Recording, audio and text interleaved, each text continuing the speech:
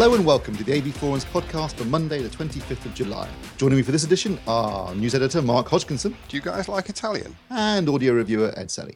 No, I'm from Iowa. I only work in outer space. So the sharp-eared amongst you will notice that I'm not Phil Hinton. I am in fact Stephen Withers. I'm standing in for Hill because he's not very well. Although don't panic because he's not big enough a celebrity to actually die in 2016. Right, kicking off quickly.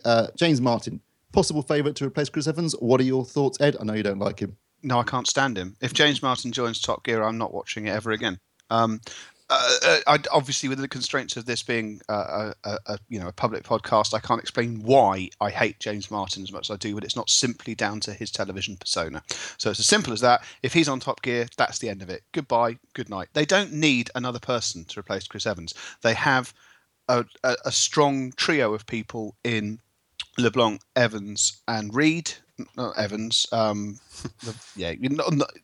Essentially, Chris Harris and Roy Reed and Matt LeBlanc. That's the ones. And they, just scooting around for another, irritable redhead. I don't see what the point is. It makes no difference to how the show should work. And I don't think he's a very good fit at all. He should stick to cooking inane, bland tat on Saturday morning television. Yeah, I assumed there was another James Martin who was some sort of motor journalist. I didn't realise we were talking about the chef. Saturday morning kitchen bloke. Yeah, I know who he is. Yeah, that's a very strange choice. No, I know he likes his cars, but no. I don't watch Top Gear. Stranger than Chris Evans. Yes, stranger than Chris Evans. Yeah, I think stranger than Chris Evans, because Chris Evans is at least a known TV presenter. Okay. And Matt LeBlanc? Well, he's turned out to be the surprise package of the whole thing. So I don't think that's necessarily the issue. As I say, I have a particular aversion to James Martin, which makes me ill-placed to judge the soundness of this decision. But on a wider level, I don't think Top Gear needs anyone new. They've got the bits there. They just need to have the faith in it. So generally, we're not that happy about the idea of James Martin being the new host of Top Gear. No. Not in any way, shape or form. Moving on then, quickly, Sam Allardyce. Is he a good choice as England manager? Considering who he was up against, which was not very many candidates coming forward, and considering he has a history of making very poor teams a little bit better, then maybe he is. Maybe he is a decent choice. We're never going to win anything anyway, but at least we'll be organised in defence, and the players will know what they're doing, which is patently not the case under the last boss. So I'm not a big fan of Sam Allardyce, but he's probably the best of a bad bunch. I disagree. I would have actually rather have taken a bit of a risk on Eddie Howe. Is my gut feeling. Yeah, but he didn't want it. He didn't want it. Oh, in that case, he should have. I would have had Eddie Howe, but he's got things to do. He's got things to achieve at club level. This is true. On the plus side, if we've got Allardyce, we'll be able to cut the highlights reels down to about 4 or 5 minutes because there won't be any. So, in terms of television scheduling, I think it's a perfect choice. But in terms of our football team being a continuous source of limitless disappointment, I think he's a perfect candidate to keep flying that particular flag. Yeah, I think that's a fair comment. It just seems to me that it's turning into. Have you ever seen that film? Is it Mike Bassett, England manager? I mean, it's becoming that's turning into reality, isn't it? Yeah, I can't remember it now. I think I've seen it. It was very Art bad, imitates life. Ricky Tomlinson. It was Ricky Tomlinson, of course it was. Yes, that's right. Yes, that was a bad film. I don't know. I think he's probably got a bit of an unfair rep for the long ball now. He hasn't really done that for a while, but it'd be interesting to see who he brings in as coach. And we'll qualify for the next tournament and go out early, regardless of the money. Yeah. Okay, right, fine. Let's move on. 5-star reviews. First of all, we've got Adam Jack Drew, who says, the AV Forums podcast is my staple of podcasts, and I patiently wait for the next episode. Amusing and insightful, awesome work. Thank you very much, Adam. I love the way that you stepped straight in there, because the next one, you 555. Interesting, informative, and entertaining news and chat about all things AV and some cat talk. Actually, I think we've been quite remiss on the levels of cat talk of late, so we need to make sure that we continue to just introduce that as a sort of fourth pillar of our work. Well, the podcast is young and we've all got cats, so it could happen yet. Next up is Useless. It's my weekly AV fix with some witty banter thrown in for good measure. Sometimes has me crying with laughter. Yeah. Fair enough. I mean, at least he's crying with laughter and not crying because it's just really, really bad. We often end up crying at the end of it.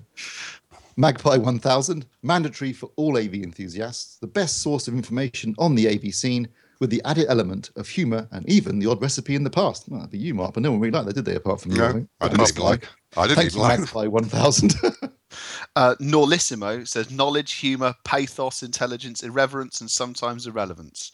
I'd say more than sometimes, but there you go.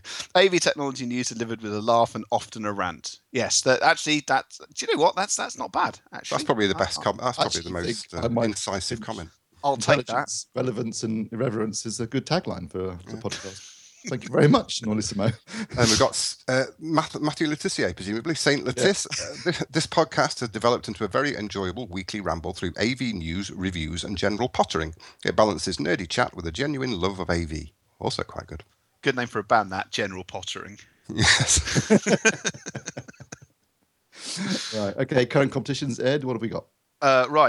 You can win Metallica through the Never Blu-ray. That's open to all members the 17th of August. Bridge on the River Kwai Blu-ray. That's open to active members the 19th of August. And Terry Pratchett's The Colour of Magic Blu-ray, which is open to all members until the 24th of August. So a veritable smorgasbord of noise, Alec Guinness, and magic there. So get stuck in, and I wish you the very best of luck. And were there any previous competition winners? There weren't. Okay, excellent. Right, well, let's move on to some hardware news. So is this the worst kept secret in AV this year, do you think, Stu? Yes, absolutely. For those who haven't seen the front page or haven't been reading the forums since April, Sony launched their ZD9, new ZD9 TV with backlight master drive last Wednesday. And yes, really badly kept secret because basically they had a press event in April where they didn't mention the ZD9, and the following day they had a dealer event where they told them all about it.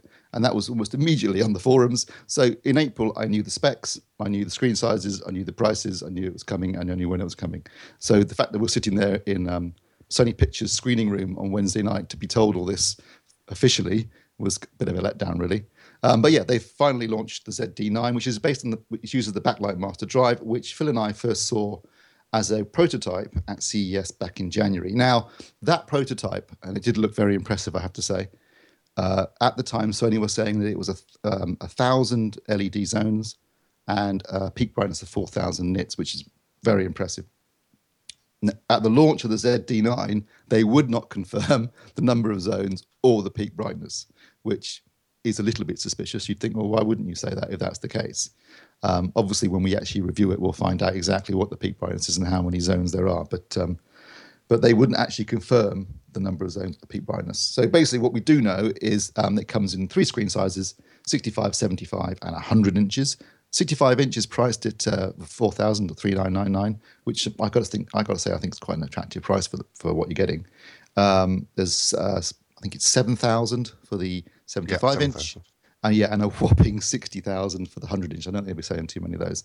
That's a lot for 25 inches, isn't it? It's a big jump. Looks-wise, the 65 and 75 basically follow the same kind of design style as the previous Sonys this year, the XT93 and 94. So you've got the sort of champagne gold edge with a black trim, and it's very attractive, minimalist, kind of monolith-looking design with the angled metal feet. The 100-inch one has sort of big feet stands that we've seen on previous Sonys in the past, the big screen Sonys in the past. So that looks quite familiar there. It also includes the X1 Extreme 4K HDR processor. So basically, they've got the backlight drive is the big selling point, plus also an updated processor. And there's a lot of new features in there, a lot of which are basically around kind of creating faux HDR, so similar to things like HDR Plus on the Samsung. Sony say that their system works by actually analysing the image, and if it's wood, it knows it's wood, and if it's cloth, I mean, God knows how it knows all this, but it's got a database basically of images it uses to sample against. I mean, it's really clever, yeah.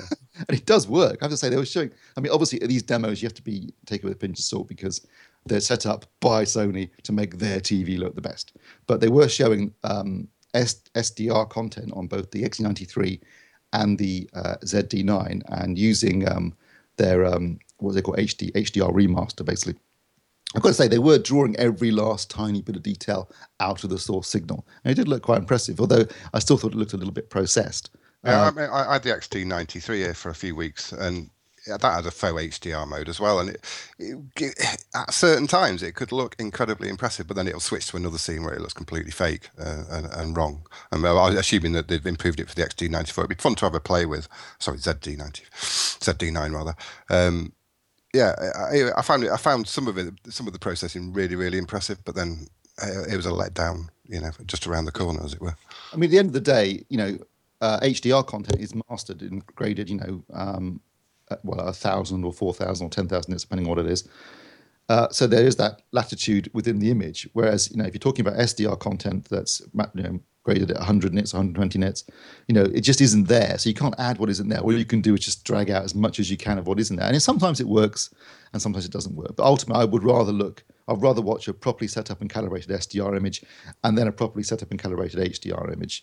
And if the ZD9 can deliver 1,000 LED zones and 4,000 nits peak brightness, then that's a real step up in terms of HDR performance.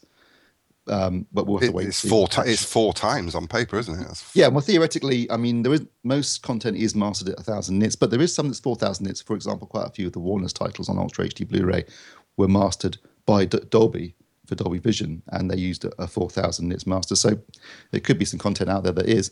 I think it's certainly very interesting. It certainly shows where we're going, I think, over the next year or so. It'll be interesting to see what comes out at CES. But yeah, I mean, I thought it was certainly in the demos that I saw, it did look really good.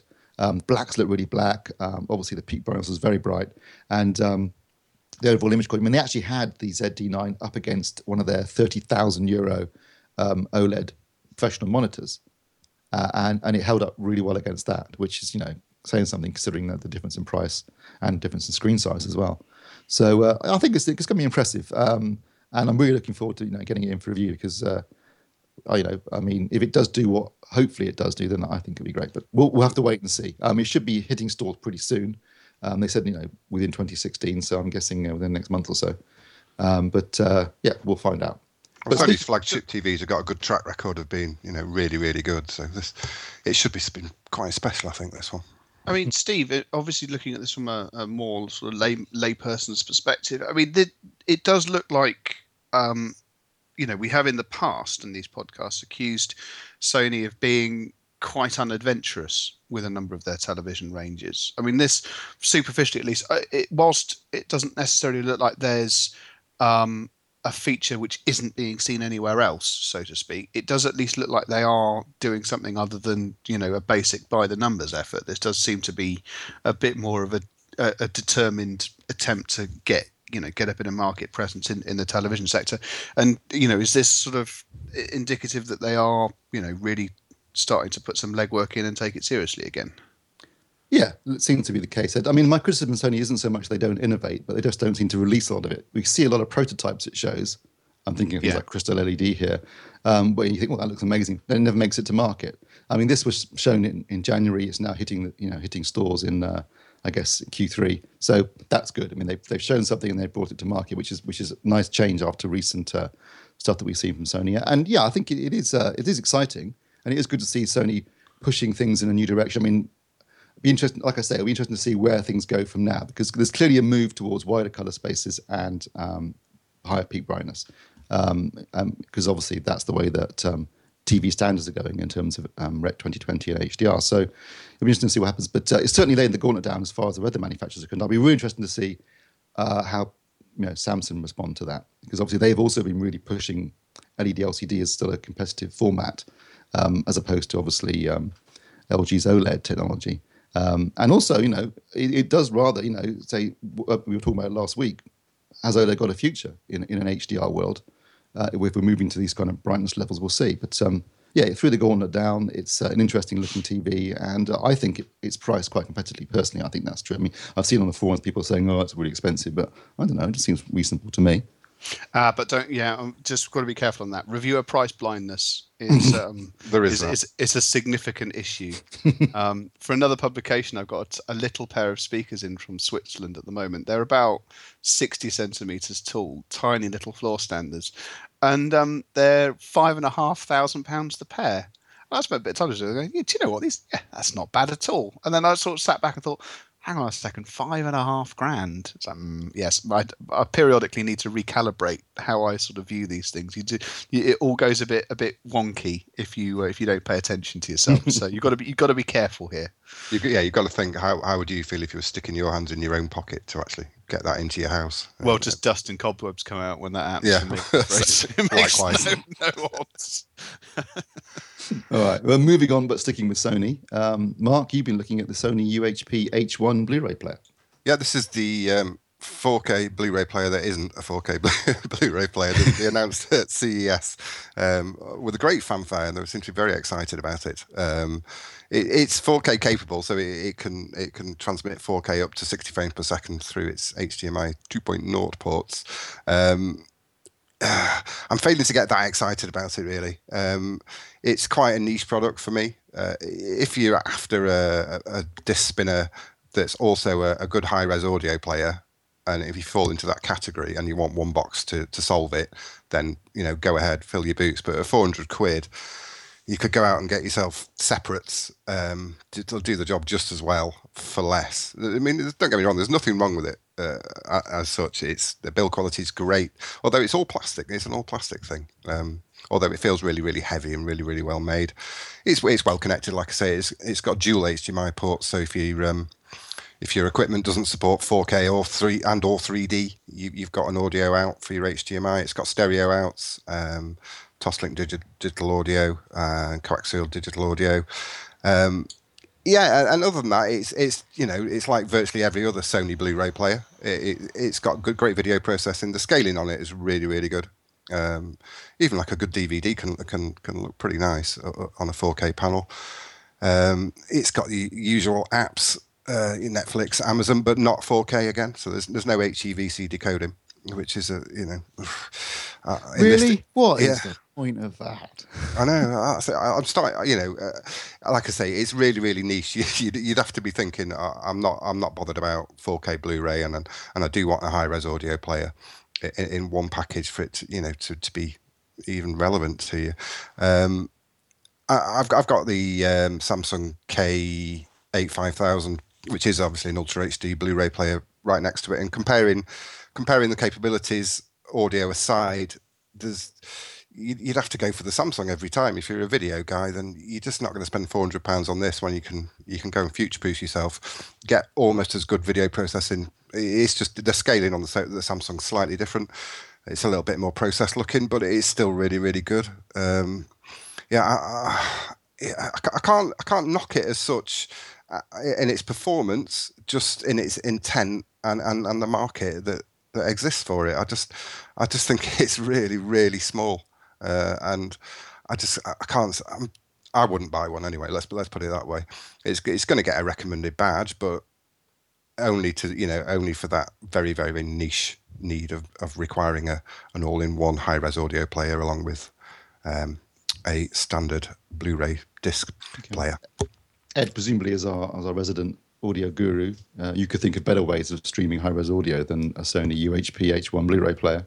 Well, obviously, it's always, as Mark was saying, it's a useful value-added thing to have in one box. But yeah, there are a number of sort of more dedicated options from £100 and up, which will get the job done if you do want to split it over. You could even buy a Raspberry Pi, couldn't you, and get it done for absolutely that. Yeah, £60, and then a Blu-ray player for £120. You save yourself £220, and you've got the same performance. I don't see the point of it unless you're really short of space. It's interesting, just so I don't feel left out from the Sony talk. I've got a Sony product in at the moment as well, in the shape of the PS-HX 500 turntable.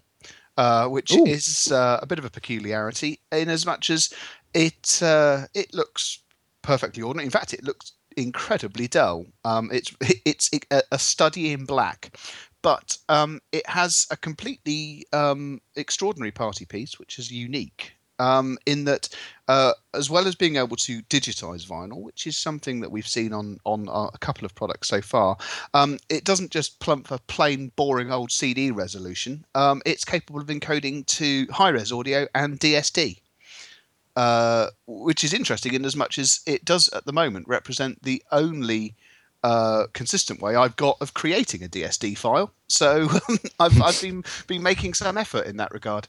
So yeah, this, going back to what we were saying about the ZD9, this is Sony sort of doing something completely off the wall, if you like. I'm beavering away at the review as we speak. That will go up next month. And if you wanted to know where the innovation's gone, they're not doing it in Blu-ray players. They're doing it in turntables. Yes, bizarre, isn't it? The company that created and invented Blu-ray. Well, you'd be able to play your DSD files on the UHP H1 anyway, if you have that combination. Oh, there you go then. It does play DSD. Yeah. All right, sticking with audio though, Ed. Audio Quest, they've got their Dragonfly Black, Dragonfly Red, and Jitterbug DACs and was it D-Jitter device, I suppose? Yes. Now, can you talk a bit about that? Yes. AudioQuest is best known as a manufacturer of cables. Think of a cable, think of a length, think of a price, and they make a cable. But they moved into digital a few years ago now. They launched the original Dragonfly, and that was then replaced by an updated model, and now there are two new ones which have appeared: Dragonfly Black for £90 and Dragonfly Red for £180. And the big difference for this generation is that the older Dragonflies only worked when connected to something like a laptop or something with a USB powered USB bus, basically. Thanks to what actually has been a considerable amount of effort on their part, AudioQuest has got these present generation of Dragonflies to work on the end of either the Apple camera kit device or an Android on-the-go cable, which turns them into mobile DACs. And I mean, it's one of those things where it sort of looks superficially simple, but this is the first time I've ever tested a DAC to that can connect to a mobile phone that has no power or battery of its own, and that's actually quite a considerable achievement because the amount of power that these mobile devices make available over their USB connection is very limited, and furthermore, it doesn't seem to affect too chronically the actual battery life of the product once connected, and I have to say I was genuinely thrilled with how they sound. The Dragonfly Black at under £100. We're going to sort of discuss this as a sort of further. We're going to segue effortlessly into a sort of wider concept here. But if you have a relatively up-to-date Android or iOS phone and you attach a Dragonfly Black to it, broadly speaking, you get performance which is pretty much indistinguishable from most of the dedicated audio players that we've had a look at over the last sort of 2 years or so. And for the all-up costs of that, I mean, if you think about what certain of these phones are being let loose on, just inclusive in contract, or if you absolutely have to buy one, how much the Nexus phones and the like cost, it's extraordinarily cost effective. And it really is a sort of demonstration of how flexible and how clever digital products are sort of becoming in this regard. I mean, don't get me wrong, in order to make them function in the way that they have, AudioQuest has had to make some design compromises.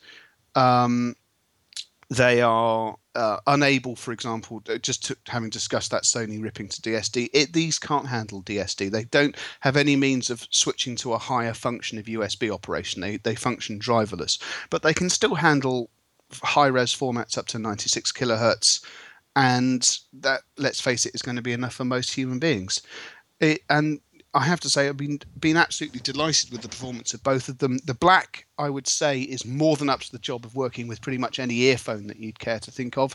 If you want to do something crazy and run full-size headphones off a mobile phone, the Red is absolutely extraordinary for that. I mean, I was using the pretty big Audio-Technica 2000Zs on the end of my old Nexus 5 with the Red attached to it, and it didn't just sound all right, it sounded genuinely good. And this is seriously good value for money and a genuinely impressive thing from AudioQuest. And what's the Jitterbug? The Jitterbug is a bit more of an oddity in so much as it is an entirely passive filter network which sits between the USB output of a device and the USB DAC, and essentially reduces noise and extraneous interference from a USB device. Now, this all sounds a bit witchcrafty, doesn't it, really? But if you open it up, it isn't just a little empty box with a little message going, haha.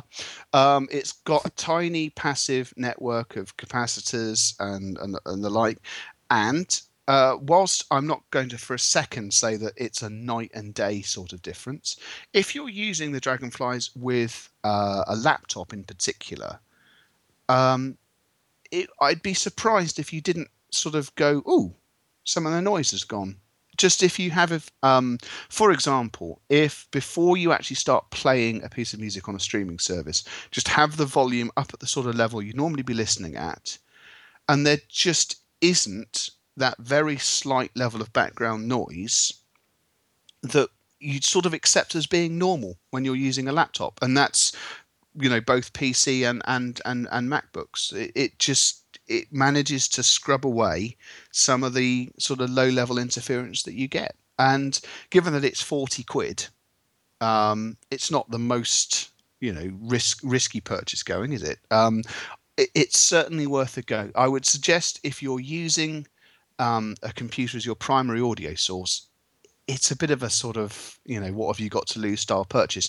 As far as I'm concerned, in terms of just getting slightly better performance out of this grisly old ThinkPad that I'm using at this moment, I think it is a genuinely useful little thing, and it's not desperately expensive. And yeah, it's not simply for use with the Dragonflies. Was doing some work testing it with the Chord Mojo and a couple of other bits and bobs that are lying around here, and it did make a small but appreciable difference in most instances. Excellent. And I assume there are some Best Buy badges on Audio Quest's way then? Yes. I mean, I know I get criticism for badging lots of stuff, but one, I do get to choose. The good fellows at AV Forums are very, very kind, and I do get a fair amount of discretion in items. And I have to be honest, life is too short to seek out bad items to write at length to you about. I know some people find that it's quite cathartic to destroy things, but I'm not that person. I've got to spend my time tinkering with these things, so I generally try and hunt out stuff that I think you'll be quite interested in. Okay. And yes, I would say for me, the black at 90 quid is a no-brainer, brilliant piece of kit.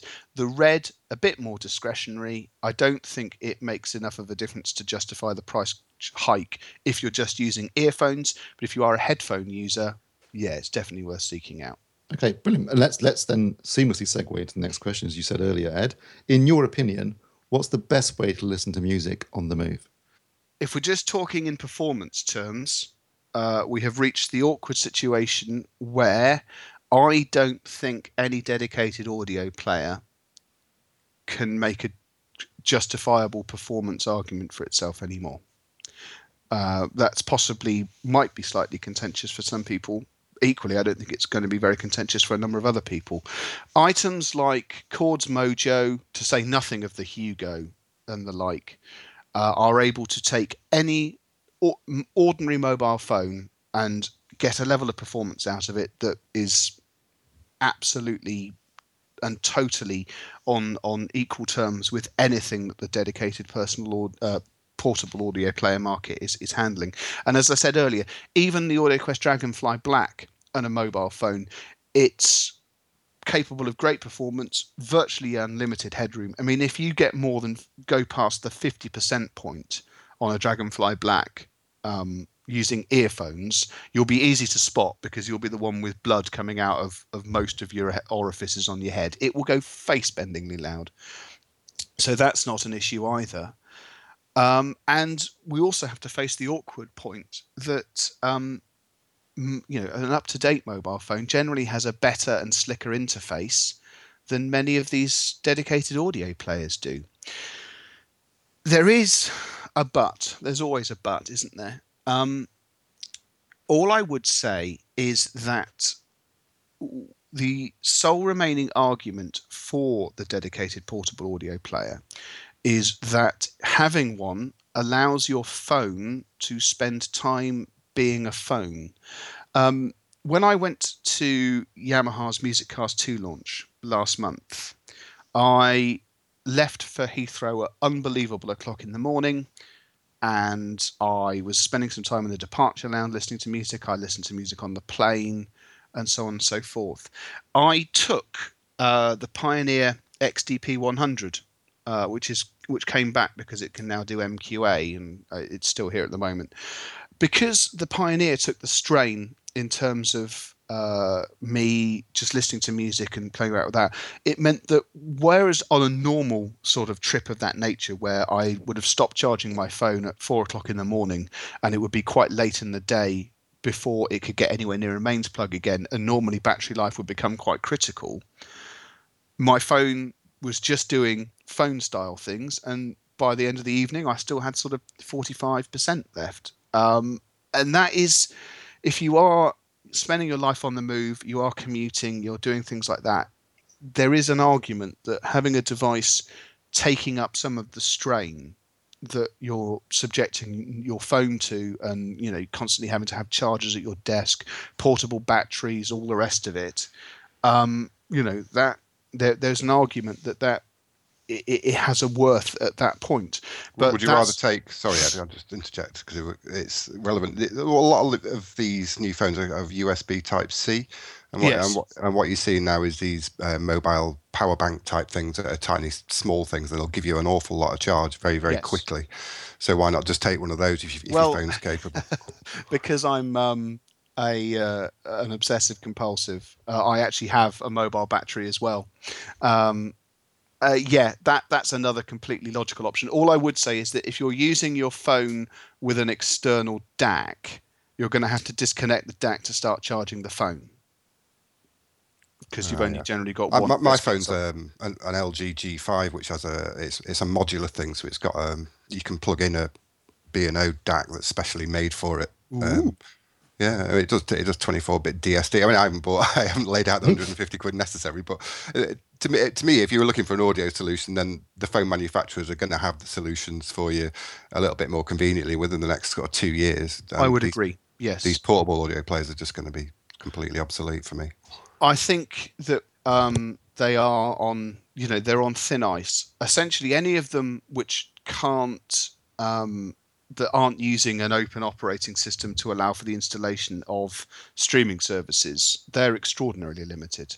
I don't think I could justify spending out the money on a product which couldn't do that. Things like the Pioneer, I think, have bought themselves some space because they are able to run Tidal, Spotify, what have you, and they obviously have a maximum capacity which is beyond most mobile phones, not all of them. So that gives them a bit of an advantage. But yes, I think you're absolutely right. I think mobile phones are closing the gap particularly quickly, and I think that they are going to be the logical answer. I mean, there is a spanner in the works, and this is unconfirmed. So we're in these sort of conjecture states here, but a number of people online have been mentioning that Chord, the people that make the Mojo, have been experimenting with a way to turn that into a portable audio player, a completely self-contained one. So that could be, that could be another sort of curious alteration, because the Mojo functions as being able to do all sorts of different things anyway.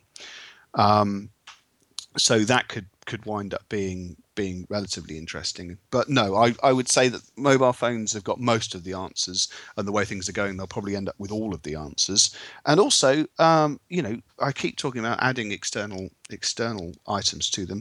A small subset of mobile phones actually have very, very good headphone outputs in their own right. Much as I'm not an enormous fan of the actual functionality of them, I would say, having listened to the latest generation Samsung Galaxy, that's actually a pretty good sounding phone in its own right. And my old Motorola Moto X actually sounds pretty good as well. Don't get me wrong, there's some horrors out there as well. I mean, my old Nexus 5 has got one of the worst headphone outputs I've ever heard. So it's not a given. But yeah, they do seem to have a lot of the answers. I think the portable audio player market briefly sort of sparked into life, and I think it's now being hacked about with from lots of different angles, and it's going to go back down to being quite specialized again. I think from a personal perspective, I don't want to walk around with two things in my pocket. So if I can find a way of using the phone as a phone and as a music player, then that's the ideal solution. And things like the Dragonfly, because they're really small, seem like the ideal solution to that problem. Because much as I love the Oppo DAC and headphone amp, and it's beautifully designed, it effectively means you are carrying a second phone around with your phone-sized device with you. There are other things. I know there's the Arcam one you slide the phone into, which is slightly better because it kind of adds a little bit of extra size to the phone. But generally, I don't want to walk around with two things in my pocket. So I think that's probably what most people think. Other than a small select group of nutters. Audio. I was going to say enthusiasts, but yes, nutters. So yeah, I guess it will ultimately, if as phones. It's incredible to think that how much a phone can do now. I mean, people probably don't use their phones that much for actually making phone calls anymore. They're just using it for Pokemon Go and listening to music and texting their mates. Yes. Obviously, it must be said, Pokemon Go is the major killer of phone batteries at the moment. Not listening to music, so it's the major killer of people as well. Well, there was a local news story. I don't know if you saw it. It was on BBC. Right underneath my house. There was a whole complex of mines and tunnels in Box that were originally a quarry for Bath Stone and latter day have been nuclear bunkers basically. And some kids were following Pokemon Go and they ended up down in the tunnels or in the quarry rather, which is actually quite dangerous and had to be rescued. So if you're listening to this and you're playing Pokemon Go, play sensibly. Yeah, there was a Snorlax. Or grow up, yeah. There was a Snorlax in the park near the other day. That got lots of people very excited. I don't know what a Snorlax is, but my wife was saying it was a big deal. So, right. Moving on. You've already mentioned that you've got the Sony turntable coming up. What else have you got coming up for review? In terms of things that are in the bank and can be put up at any time, we have got... there's another installment of Sound Advice. There is a stand mount loudspeaker from Riga, because Riga is not just about turntables. They've been making speakers for almost as long as I've been alive. So this is the RX1, their latest stand mount, which makes an interesting comparison to some of the speakers at that price that we've already looked at. It has slightly different design priorities and a slightly different outcome as a result of that. And then, because periodically it's time to do something a little bit different, we have a headphone amplifier DAC and preamp from a Danish company called Copeland, although you'll look at it for the first time and it reads like that Sylvester Stallone film, Copland, because it doesn't have an E at the end of the P. That is exactly how I read it, yeah. And that is... Well, I don't want to spoil the surprise, really. It looks like very little else we've ever covered. It has functionality subtly different to anything else we've ever covered. And ironically, we've actually now covered quite a few of these products. We've covered the Hugo. Steve did the Name DAC V1 a couple of years ago. I've more recently did a product by Sim Audio, the Moon, which is another DAC preamp. This is pitching into what is becoming a major market segment for two-channel audio. And rather than just be a bit of a Me Too product, they've gone and done something a little bit different. It's well worth a read. I have a suspicion that a number of people are going to read the review and go, well, yeah, that doesn't necessarily blow my frock up over much. I have a sneaking suspicion that one or two of you people are going to read it and go, do you know what? I kind of need that in my life right now. So, yeah, it's a subtly different thing. And then coming up, we have got... say the Sony DSD ripping turntable.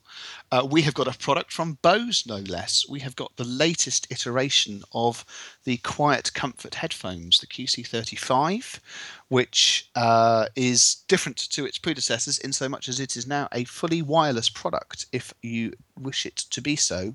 And then we're rounding off the July reviews with an all-in-one system, again from Moon, the Sim Audio Moon Ace, which appeared at a number of shows earlier in the year and picked up a number of sort of in-show awards for sort of most interesting product there. So basically I clubbed my way to the front of the review sample list, so you guys will get to read about whether it lives up to those that early promise earlier than most. So there you go. Thank you, Ed. That was exhaustive. Comprehensive answer. Don't expect the same from me. Yeah, Mark, can you be quick? I've got, other than the UHP H1, which is due very soon, I've got also coming soon will be the LG SH6, as LG call it, the complete soundbar, which means it doesn't come with a subwoofer if the woofers are built in. So I'm not sure how complete that really makes it.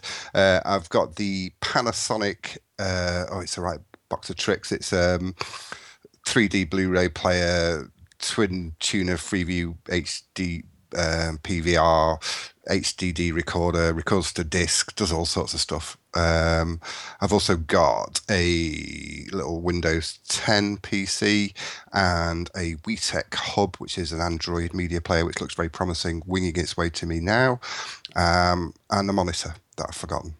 It's BenQ. I can't remember the model number. Yeah, it's just a basic business, no frills monitor, which I'm using right now, and it's fine. All right. Well, not to, at risk of sounding like I'm playing a game of what have you got, top Steve? trumps, I've got the Samson HWK950 Atmos soundbar, and it's still early days, but I have to say I think it's awesome, really good, and the Atmos really works, and it's a lot cheaper and a lot smaller than the YSP 5600. But yeah, that's great. I've also got. How's that price, Steve? I can't remember top of my head. 600-ish.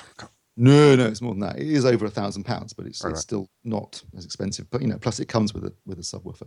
But anyway, more on that later. But that's on its way, and it is impressive. Also, the LG G6 flagship OLED TV, and the Panasonic 50DX 802B Ultra HD 4K TV. That's what's coming up for me. I do wonder if LG selected G6 as the code just because of the similarity to the Learjet. So all of those, blingy rapper songs are talking about scooting around with their G6. The LG's just hoping to cash in, and a number of thick people will assume they're talking about televisions. Since they won't be able to afford a Learjet, they're more likely to buy the LG option, aren't they, really? Oh, no. Anyway. Okay, so lots of exciting stuff coming up for review soon. Watch out for that. That's it for hardware news. We'll be back with movie news.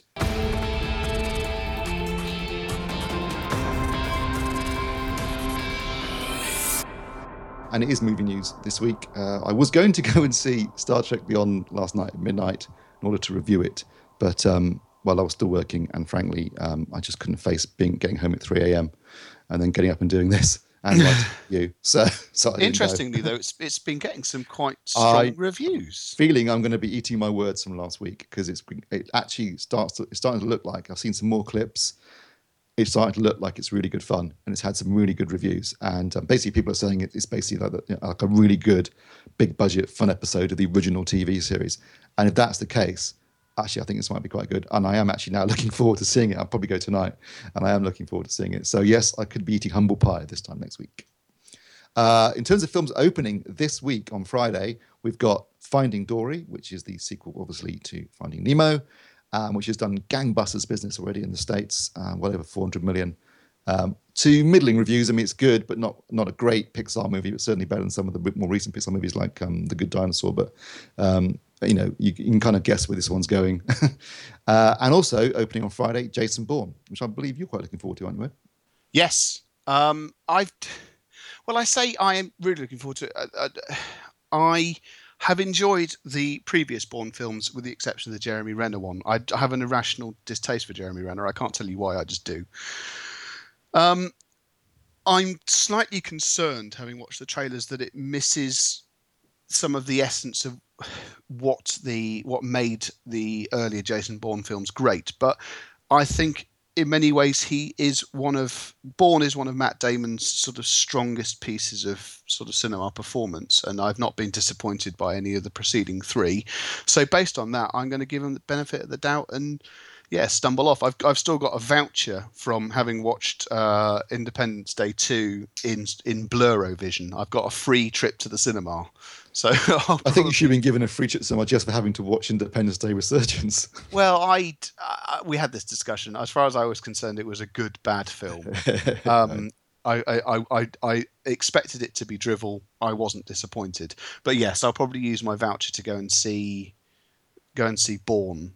I mean, I have to say, I was sort of thinking about Star Trek. See what happens there. Mark, you looking forward to Bourne? No. Right. Although I think I'm not a fan. I've seen all four of them actually.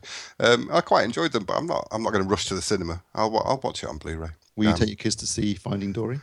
If they want to go. One of them thinks he's too old, and the other one doesn't really like the cinema. So I might be going on my own. You haven't got an excuse, you mean? But on the other hand, the one of the Blu-ray releases this week, they both enjoyed thoroughly. But we'll come to that. Well, I was going to move on to that. So thank you for that nice little segue. Blu-ray releases this week. There's two major releases. There's Zootropolis and 10 Cloverfield Lane. Now, Zootropolis, have you seen it? Oh, mega. I loved it. Absolutely outstanding. Yeah, brilliant. I've not enjoyed anything of that ilk so much since the Lego Movie, I don't think. It was brilliant. I think I enjoyed it more than the kids, to be honest. Well, it is full of plenty. There's enough jokes in there for kids and for adults. It works really well. It's. I mean, I've got to say, in terms of Disney animation, I think they're on a better roll right now than Pixar have been. Yeah. Some of the Disney, things like Wreck-It Ralph and this, really good animated movies that appeal to all ages. And this one is made over $1 billion worldwide, so it's done extremely well. But it deserves to. It was a great film, and obviously as a Blu-ray. Looks and sounds absolutely stunning. 3D, if you've got the 3D Blu-ray and you're still into 3D, is really good as well. It's a great Blu-ray, so I highly recommend that. And 10 Cloverfield Lane I watched last weekend, and I've got to say, really enjoyed it. I thought it was a great film. I really liked the concept. I really liked the denouement was quite clever. The sort of tension of them being in the bunker was really well done. The characters trying to work out each other's motivations was good. And it has a fantastic Dolby Atmos sound mix as well. So lots of good reasons to get that. But it's not a direct sequel to Cloverfield, is it? It's got nothing to do with Cloverfield, really, other than having Cloverfield in the title. There's nothing to do with it, as far as I could tell. So you don't have to have seen Cloverfield to watch 10 Cloverfield Lane. You can still completely enjoy this. It's got nothing to do with it, really. Cloverfield was the first Blu-ray I ever bought. True fact. Really? Yeah. Strange choice of Blu-ray, considering it's a found footage shot on video. There was, well, do bear in mind, again, with the specific reference of me doing mainly relying on stuff for audio. That was the thinking behind it, and I also seem to remember it was on offer at the time. So that was the thinking there. But no, I mean, I was weighing up. I have to periodically, get some new films in for testing. I have to say, I've been intrigued by this Zootopia or Zootropolis thing. So see where we go from there. If you're still buying Blu-rays, and in the case of Zootropolis and 10 Cloverfield Lane, you have to, because they're not available as Ultra HD Blu-rays. I strongly recommend you pick them up. I'm not regularly buying Blu-rays. I need to be very clear on this. I am talking to you there, Ed. I was talking to everybody else. I buy them periodically, so that when I review something multi-channel, it's not like when I watched film from 2009, because I already do that enough times with Unstoppable as my sort of continuous one. So. So those are the Blu-rays that are released this week. If you're still if like me, you prefer Ultra HD Blu-ray, there's been a couple of announcements. Specifically, we've had a day and date release now for X-Men Apocalypse with a Dolby Atmos soundtrack. Unfortunately, not a great film, I have to say, but still should be a good-looking Ultra HD Blu-ray. Ed sent me this bit of news, but I had already read it, which is that last week, Allegiant, actually all three Divergent films came out on Ultra HD Blu-ray. But it looks as though, since Allegiant didn't do very well at the box office, they're now going to be making the fourth one was going to be a TV movie leading into a TV series, which sounds utterly desperate from the producers. I don't know. It's a warning to a lot of people out there that this teen fiction stuff. It's not an unlimited well of resources, and also. I think that you're on thin ice. The moment that you start splitting books to make more films, you're on very thin ice. I mean, The Hunger Games just about got away with it, and that was, let's face it, a big franchise. Everyone else, it's like, do you know what? Harry Potter, yes. Hunger Games, everyone else don't. You just don't. You don't have the goodwill, and you don't have the levels of interest to sustain that sort of silliness. So, generally, try and keep it one film per book. Yeah, I think they're reaping what they've sowed here. Really, I mean, did Divergent really need its last book to be turned into 2 films? Absolutely not. I think get to the point and get it over with. But anyway, so that's. So are you buying the Ultra HD Blu-ray? Oh, obviously, yeah, I've got the Ultra HD Blu-ray. Just checking. I knew the answer. Oh God. We need to make sure that this is obviously when the next great format comes along, that this time capsule of awesomeness, by which I mean drivel, is actually and preserved for the ages. You know, it needs to be stored in just a way as to keep optical discs alive for the longest possible point, as the lengths that one man went to support a format, and involved a complete bypass in terms of taste and quality. I am single-handedly keeping Ultra HD Blu-ray alive. In terms of, obviously, as I mentioned, X-Men Apocalypse is coming out. That's actually on the 4th of October in the States. I don't know about the UK dates, but it should be similar, I think. And also, Now You See Me Too has been announced by Lionsgate for release on Ultra HD Blu-ray. That's on the 6th of September in the States. Again, I'm not sure about UK dates, but I'm sure it will be around about the same time as well, or probably just soon after. So those are 2 new announcements. Both films I've seen, and actually, of the 2, I quite enjoyed Now You See Me Too. So I'll probably enjoy buying that one on Ultra HD Blu-ray. X-Men Apocalypse, not so much, but I will get it, obviously, for the reasons that Ed's just pointed out. Right, let's move on to our semi-regular topic, Star Wars news. Did anybody, apart from me, obviously, watch the live streaming of the Celebration event last weekend? I think we know the answer to that. No? They've got lives. Lives, children, everything. Yeah, Beer. Can I make it clear? I didn't watch the whole thing. I watched the Rogue One panel, during which they first premiered their sizzle reel, which is basically a bunch of behind-the-scenes shots and interviews, short little featurette, basically, as promotion. They showed that twice, actually, during the panel. Then at the end, they showed it again to those of us watching streaming live, but the people actually in the auditorium at the convention, they got to see the new Rogue One trailer, which has still not actually been released, which is kind of annoying. But apparently, you do get your first look at Darth Vader in that. So I'm looking forward to that one when it finally does hit the net. I've got to say, I looked. Did you actually watch the sizzle reel? No. I've got to be honest. I don't get that excited about trailers of any description. Not least because they tend to give away far too much anyway. So I don't make a huge point of this. The chances are I'll see Rogue One very shortly after it comes out. They don't need to now tell me anything more about it. I will sigh, hand over some money, make sure that I can handle the hordes of idiots around me, and I'll go to the cinema. They've won. They don't need to throw anything more out there. I know that both you and very much so with Phil with the Star Wars things, it's like looking for an extra 15 picoseconds of previously unseen stuff. I've got to be honest, whilst I have many, many, many sad aspects to my life, so I'm not going to judge you, it's not something that blows my frock up. It just doesn't get to me, I'm afraid. Okay. I'm excited for Rogue One, but I won't go out my way to watch all the coverage. I don't want to get overhyped like I did with Force Awakens. What I liked about the sizzle reel, to give it, as I keep calling it, was that they were stressing, again, as with the Force Awakens to a certain extent, they were stressing the fact that they were using real sets, they were using real locations, and that looked quite cool. And they were talking about shooting in the Maldives, and they had members of the Maldives army done up as stormtroopers, and obviously these guys had absolutely no idea what they were doing, what Star Wars was, why they were wearing these costumes or anything, which I found quite amusing. But what was really interesting was there was a brief interview with the director, Gareth Edwards, where he's talking about, filming Rogue One and being his absolute dream gig, and Star Wars being his favourite film of all time. He says, but then he said, but even though Star Wars is my favourite film of all time, unless you bring something new to the table, unless you can add something new, change something, what's the point in doing it? And that just felt like a real dig at J.J. Abrams' The Force Awakens, because that didn't bring anything new to the table at all. It was such a slavish copy of Star Wars, particularly.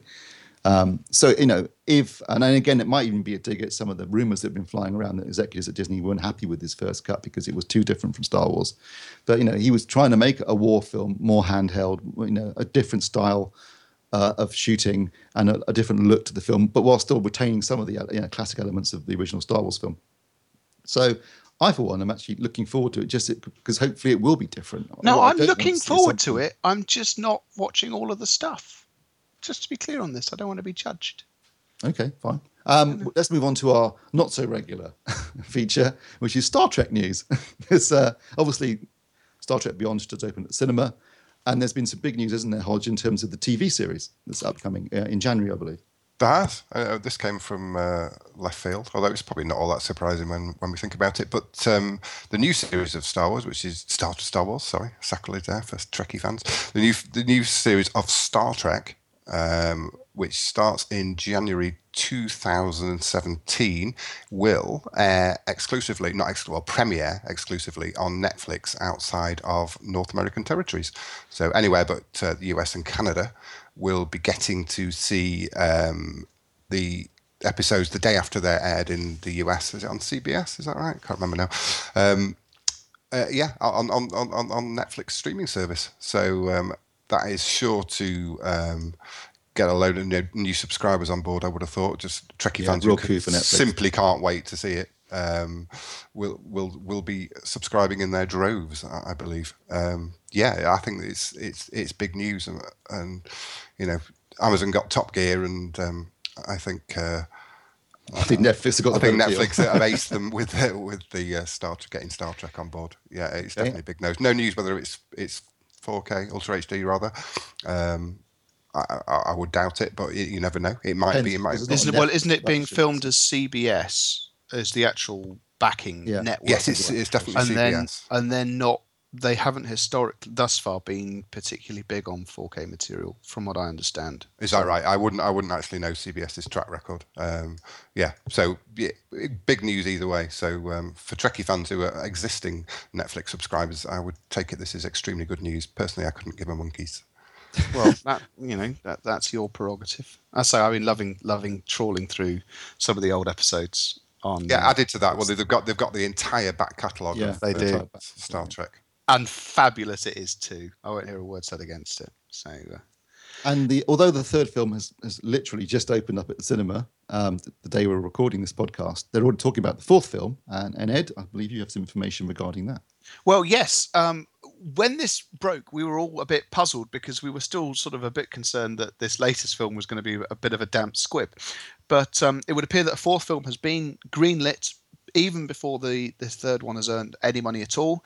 And it goes back to a core content item of most Star Trek episodes and films. We've got a spot of time travel, which gives the opportunity to bring back Kirk's dad, which for sort of trivia fans, in the 2009 film was played by a sort of pre-terribly famous Chris Hemsworth. So that could potentially be interesting. I'll be interested to see how they crack on with that. But in many regards, I'm just in many ways just pleased that the franchise does appear to be, still getting some investment and still having some work done with it. I mean, I hesitate to describe myself as a true Trekkie, but I do generally enjoy the stuff, and I've thus far found it, this rebooted stuff to be quite watchable. So I'm glad that it's sort of continuing from there, really.